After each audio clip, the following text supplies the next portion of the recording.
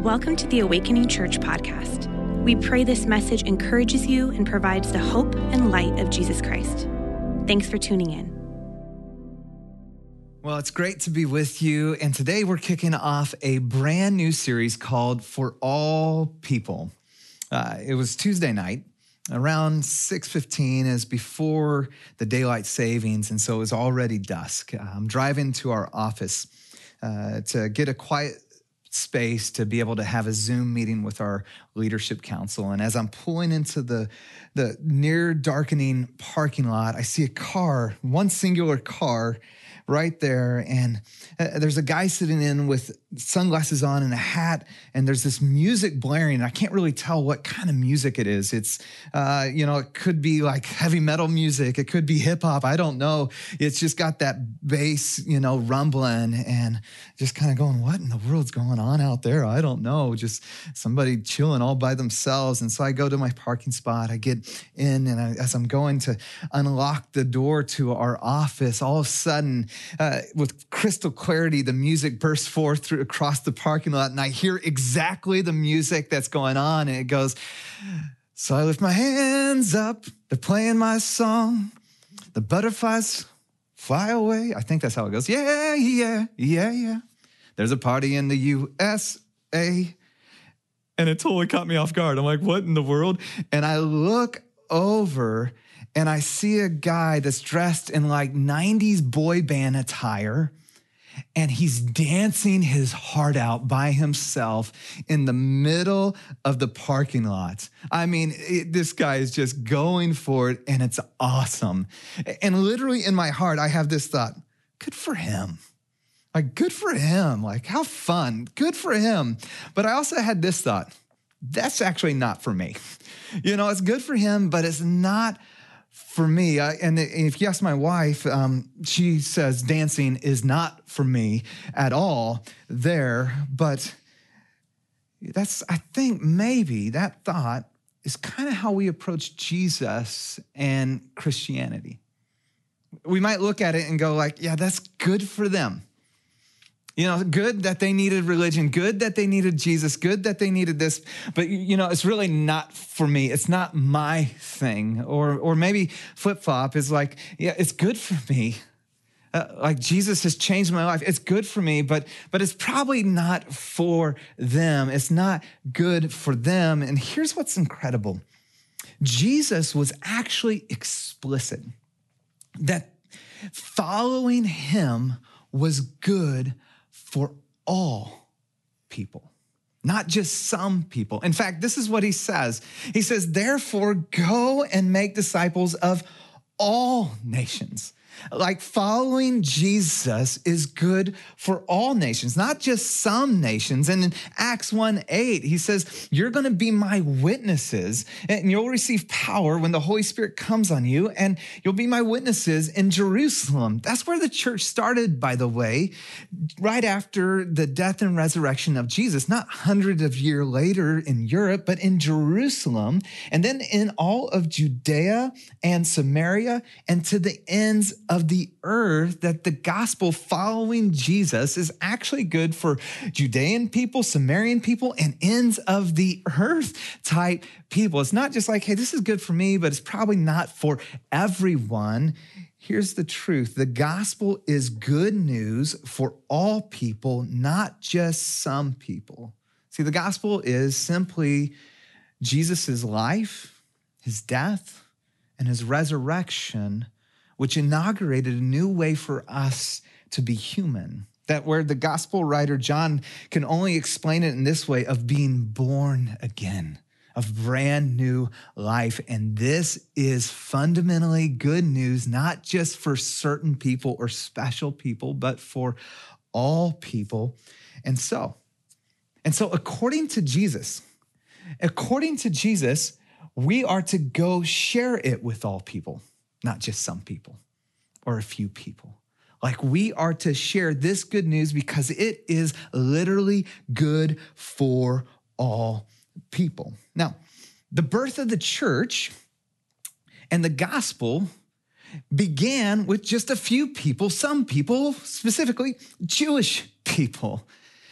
And we see in Acts chapter 8, the gospel moved from some people, Jewish people, to all people. What it said, Judea, Samaria people, to the ends of the earth people. And we pick up the story of how this good news spread to all people in Acts chapter 8 with 3 just small but incredible words that say, on that day.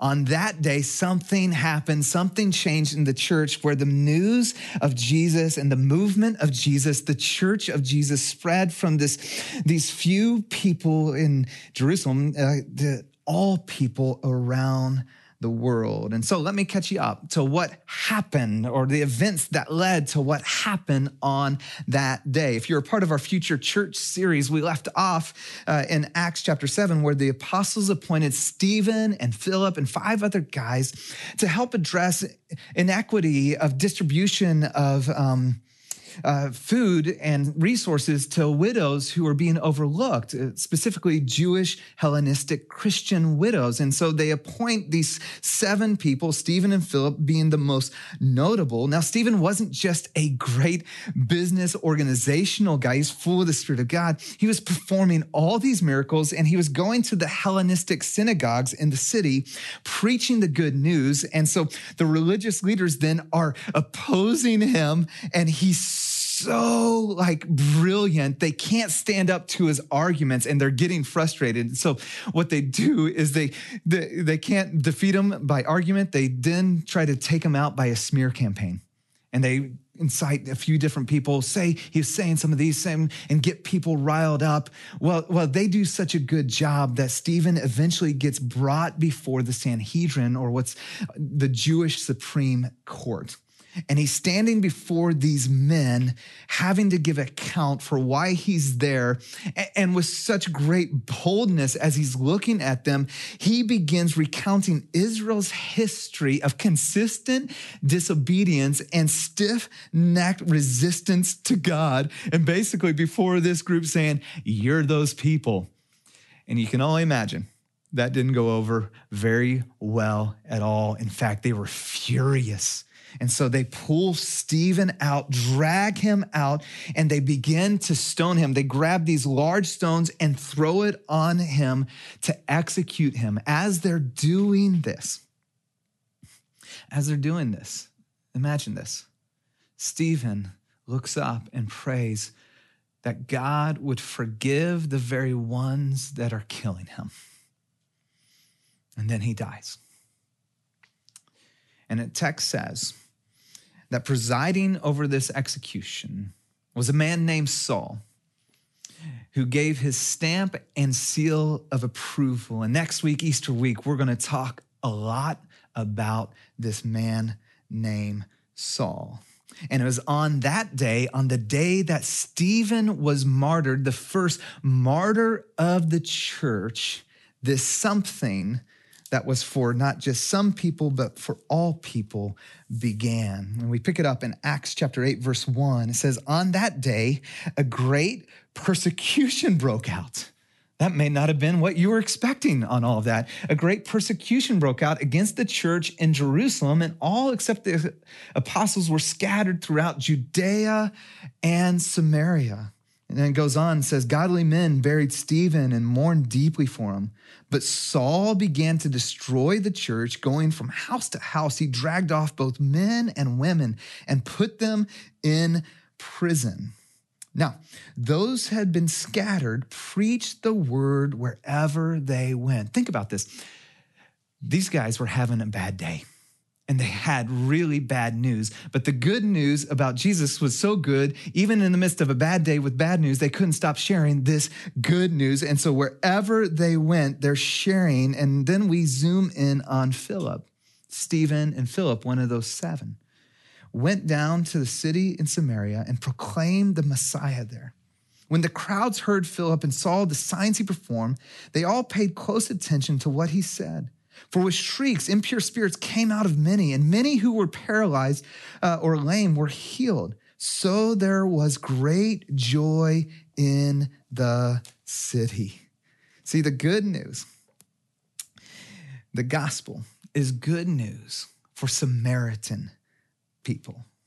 Now, let's ask this question. Why in the world did Philip go down to Samaria in the first place? And the reason is a devout Jew would never enter into the region of Samaria. And so this was actually a safe place as they were escaping persecution to go. And for us to recognize how powerful and profound and scandalous this is, the good news is for Samaritan people. We have to understand the history of animosity and vitriol between Jewish people and Samaritan people.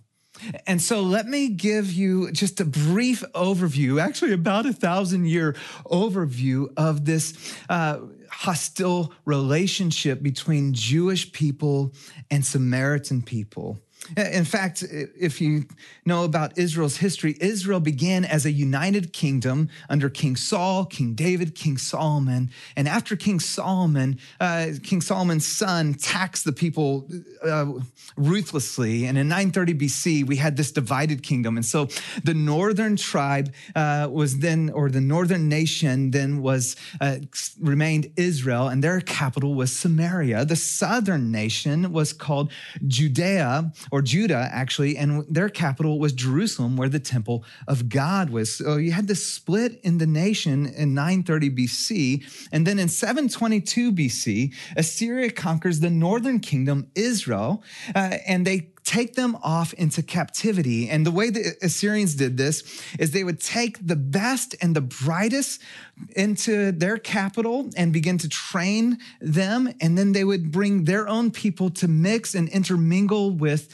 and to insert their culture and their ways into that to bring about, to subdue the nations. And so for the Jews, then they began to look at the Samaritans no longer as Jewish or racially pure, but as half-breeds. They would talk about them as these half-breeds or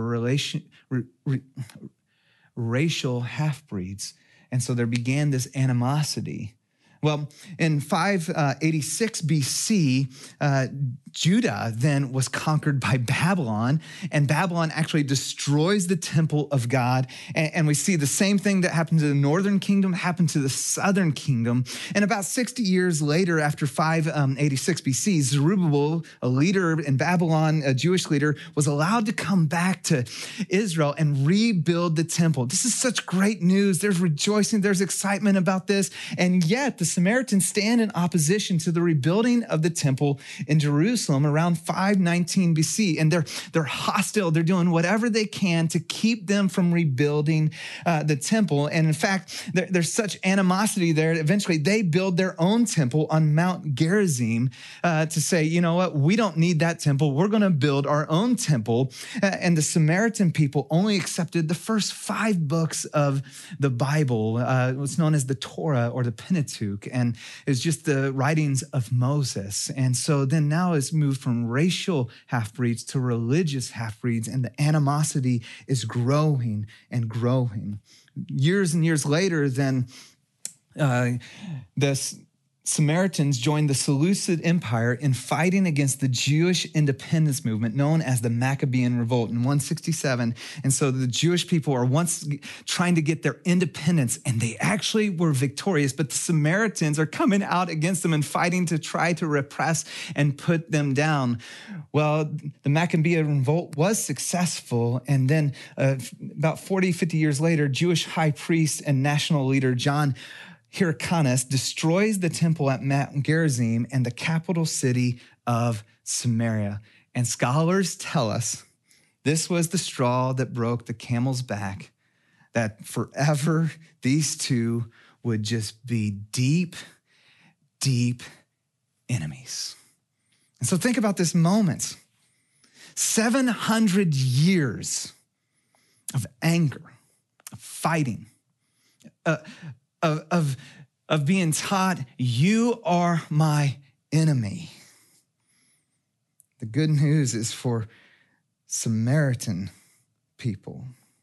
Philip brought the good news to the people of Samaria, and they responded.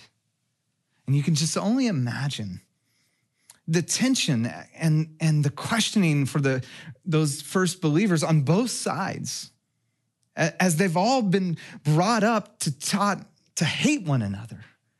And now, because of this good news, they're no longer enemies, they're family members. And God, in his infinite wisdom, does something that is so powerful and so profound. Peter and John come to see this revival. Think about this, a persecution led to a revival. That's amazing. This revival that broke out in Samaria. And as they go there, they're going there to confirm them. But the people hadn't received the Spirit of God yet. That's not normative. See, the moment you believe in Jesus, you receive the Holy Spirit of God.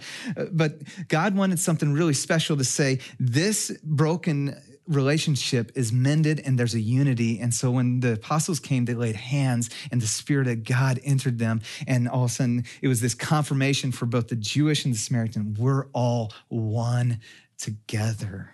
The gospel is good news for Samaritan people. See, the gospel is good news for people you hate, people you disagree with, people that you don't really want to be around, people that think differently than you, people that you look down on, people that you have a tough time with, people that maybe you think the world would be a better place if they weren't there. The gospel is good news for those people. You know, when I was a young pastor at our former church, we'd bring in from time to time these people to come speak, and theologian Leonard Sweet came, and I volunteered to be his chauffeur. And I was just going to drive him around. Anytime I could get around anybody, you know, I wanted to get around and learn. And I remember him talking about an enemy in the ancient day. And he said an enemy in the ancient day is one with whom you would not invite into your home. You see, in the ancient Middle East, as it is today in many parts of the world, hospitality is incredibly important. And you would welcome in all sorts of people and welcome in strangers even. And an enemy is one you would not welcome in. You would be inhospitable to. And I just wonder for us today, I wonder who is hard to welcome into our home. And you're like, well, I'd welcome people in. Okay, so I just wonder, who haven't I welcomed in to my home? Who do I think is a lost cause, a waste of time? And Jesus would say, his word would say that the gospel is good news for those people, for Samaritan people. Well, the text goes on to say that the gospel isn't just good news for Samaritan people. The gospel is actually good news for Ethiopian eunuch people. You probably never thought you'd see that sentence ever before, right? The gospel is good news for Ethiopian eunuch people. Well, revival breaks out in this town of Samaria, and Philip doesn't stay there. In fact, he's on a journey. The Spirit moves him to go on. We pick it up and it says, now an angel of the Lord said to Philip, go south to the road, the desert road, the road that goes down from Jerusalem to Gaza. And so he started out, and on his way, he met an Ethiopian eunuch, an important official in charge of all the treasury of Kandake, which means queen of the Ethiopians. This man had gone to Jerusalem to worship. He was a God-fearing man, and on his way home was sitting in his chariot reading the book of Isaiah the prophet. The Spirit told Philip, go to the chariot and stay near it. Now, I don't know what picture comes to your mind when you hear Ethiopian eunuch, but let me describe and tell you the man that Philip encountered, what this Ethiopian eunuch and who he was. See, the Ethiopian eunuch, he was a politically powerful person. In fact, the word eunuch, it actually is synonymous with high-ranking official. It doesn't mean that they're technically, physically a eunuch all the time, but they certainly could be for purposes of serving in the high court. But he was a politically high-ranking, powerful official. He was positionally influenced. His influence, he was head of the Treasury Department. He was the financier. He's writing the checks. He has the ear to the queen. He was independently wealthy. So he's traveling in his own BMW chariot. He's actually holding a scroll of Isaiah, which were incredibly expensive. He financed his trip to Jerusalem and back, and had a scroll that, he's like going, okay, that he probably bought while he was in Jerusalem. He's incredibly wealthy. And then he's also highly educated, speaking multiple languages.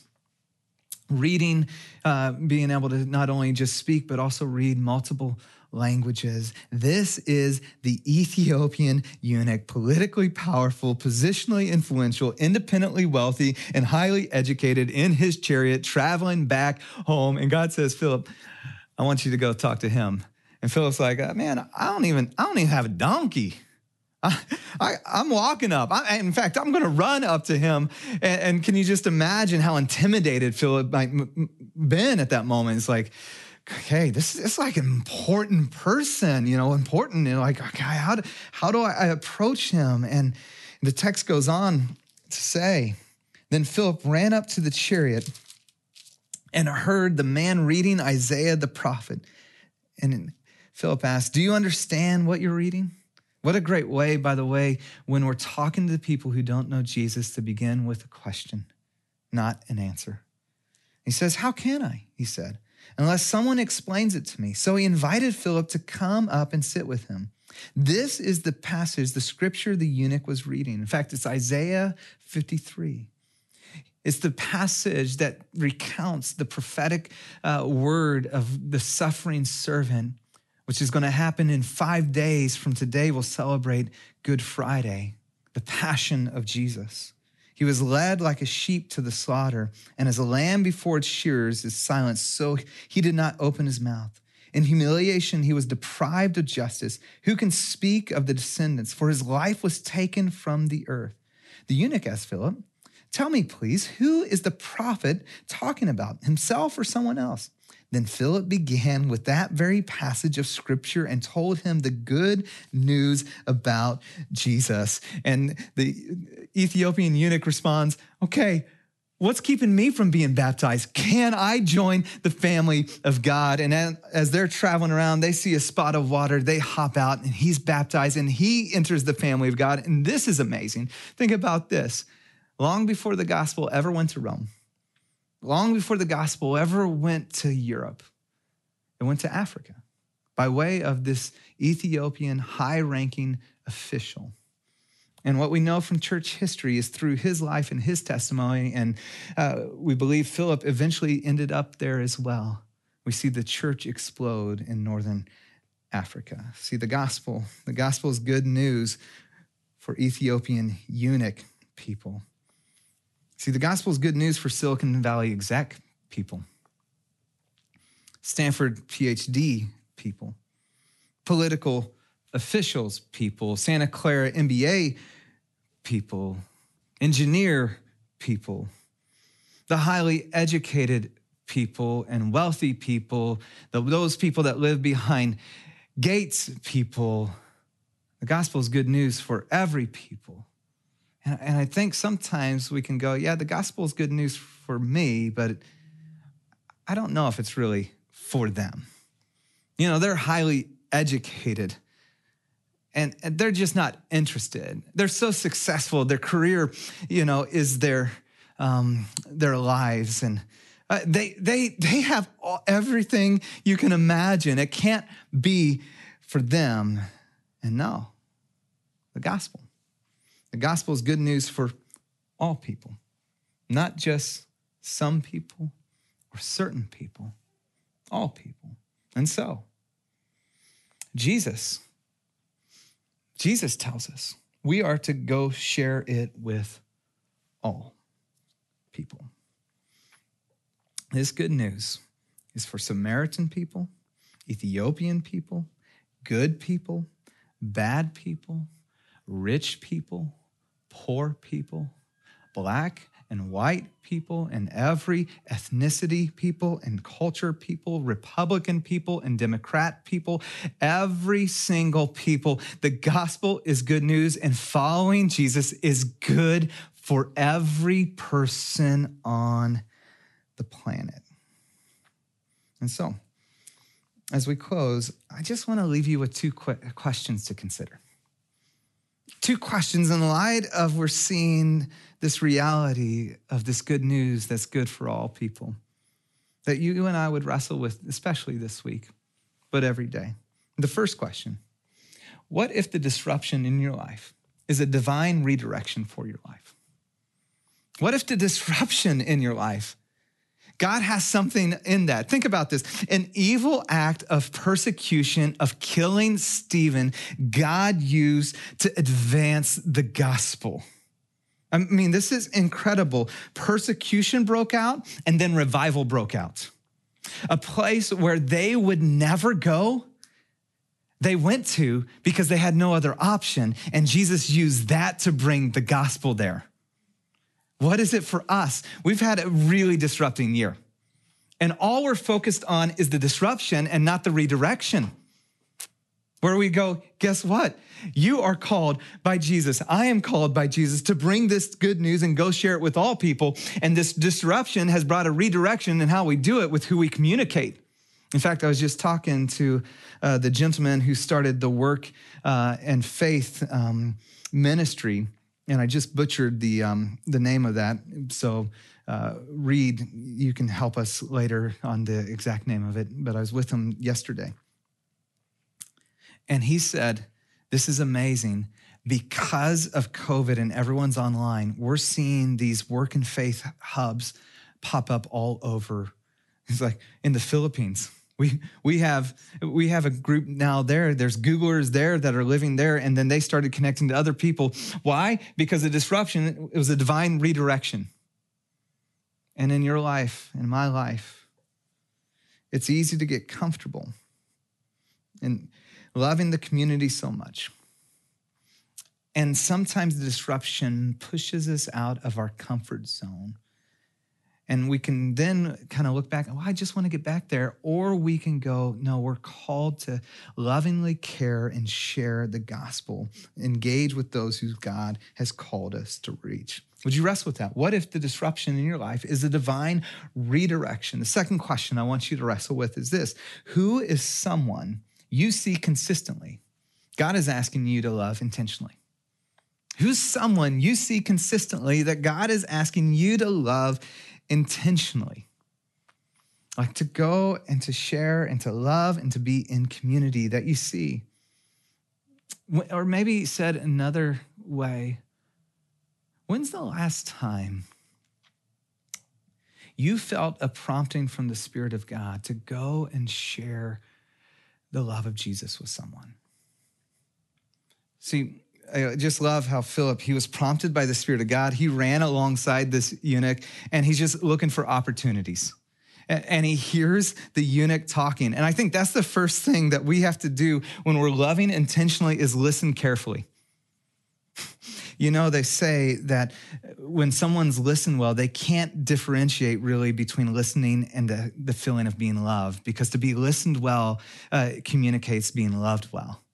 So it's just listening to what he's saying. And then instead of going like, hey, man, I know all the answers, he asks a question. See, loving intentionally means listening well and then asking questions, being curious, getting to know them, their heart, their past. I was just talking with another man the other day. I was actually golfing, and you know, they put you with random people. And I just asked him, you know, are you originally from the area? And guess what? He's like, no, actually, I was born in Cuba. And during the revolt there, my family fled to the U.S. And all of a sudden, it opened this whole door of hearing his history and his story. Like, we just got to ask questions. People are ready to share their life, where we just ask questions. And then you notice in that curiosity, then the Ethiopian eunuch says, well, do you have an answer? And then we get to share the good news. Listen well, ask questions, and then be ready to share the good news of how Jesus changed your life and my life. Who is someone you see consistently? Maybe it's a neighbor. Maybe it's a friend. Maybe you're seeing more people consistently now that you're out and about just a little bit more. And God is prompting on your heart to love intentionally. On that day, a great persecution came against the church, and the gospel spread to all people. And on this day, I think on this day, God is calling us to once more be those kind of people. A church that's for all people, that bring the gospel to all people. Would this week be a part? Would you be a part of someone's journey and story to experience Jesus? I mean, just think about that. Would this week, leading to Easter, and we've given you those eggs to share, where we're asking you to pray, and you get to be a part of the story of someone experiencing the good news for all people. Would you be a part of that with us? God, we're so grateful that this good news isn't just for some people or a few people, the right people or special people, but it's for all people, people like me, and people like my friends who are listening. And God, would you make us and move our hearts to love intentionally those you bring along our path, to move beyond our comfort zone and really care and share your grace and love. In Jesus' name, amen. We hope you are blessed by this message. Please subscribe to our podcast for access to every episode as they're uploaded. And hey, we'd love to connect with you. Take a next step by filling out our virtual connection card at awakeningchurch.com/card.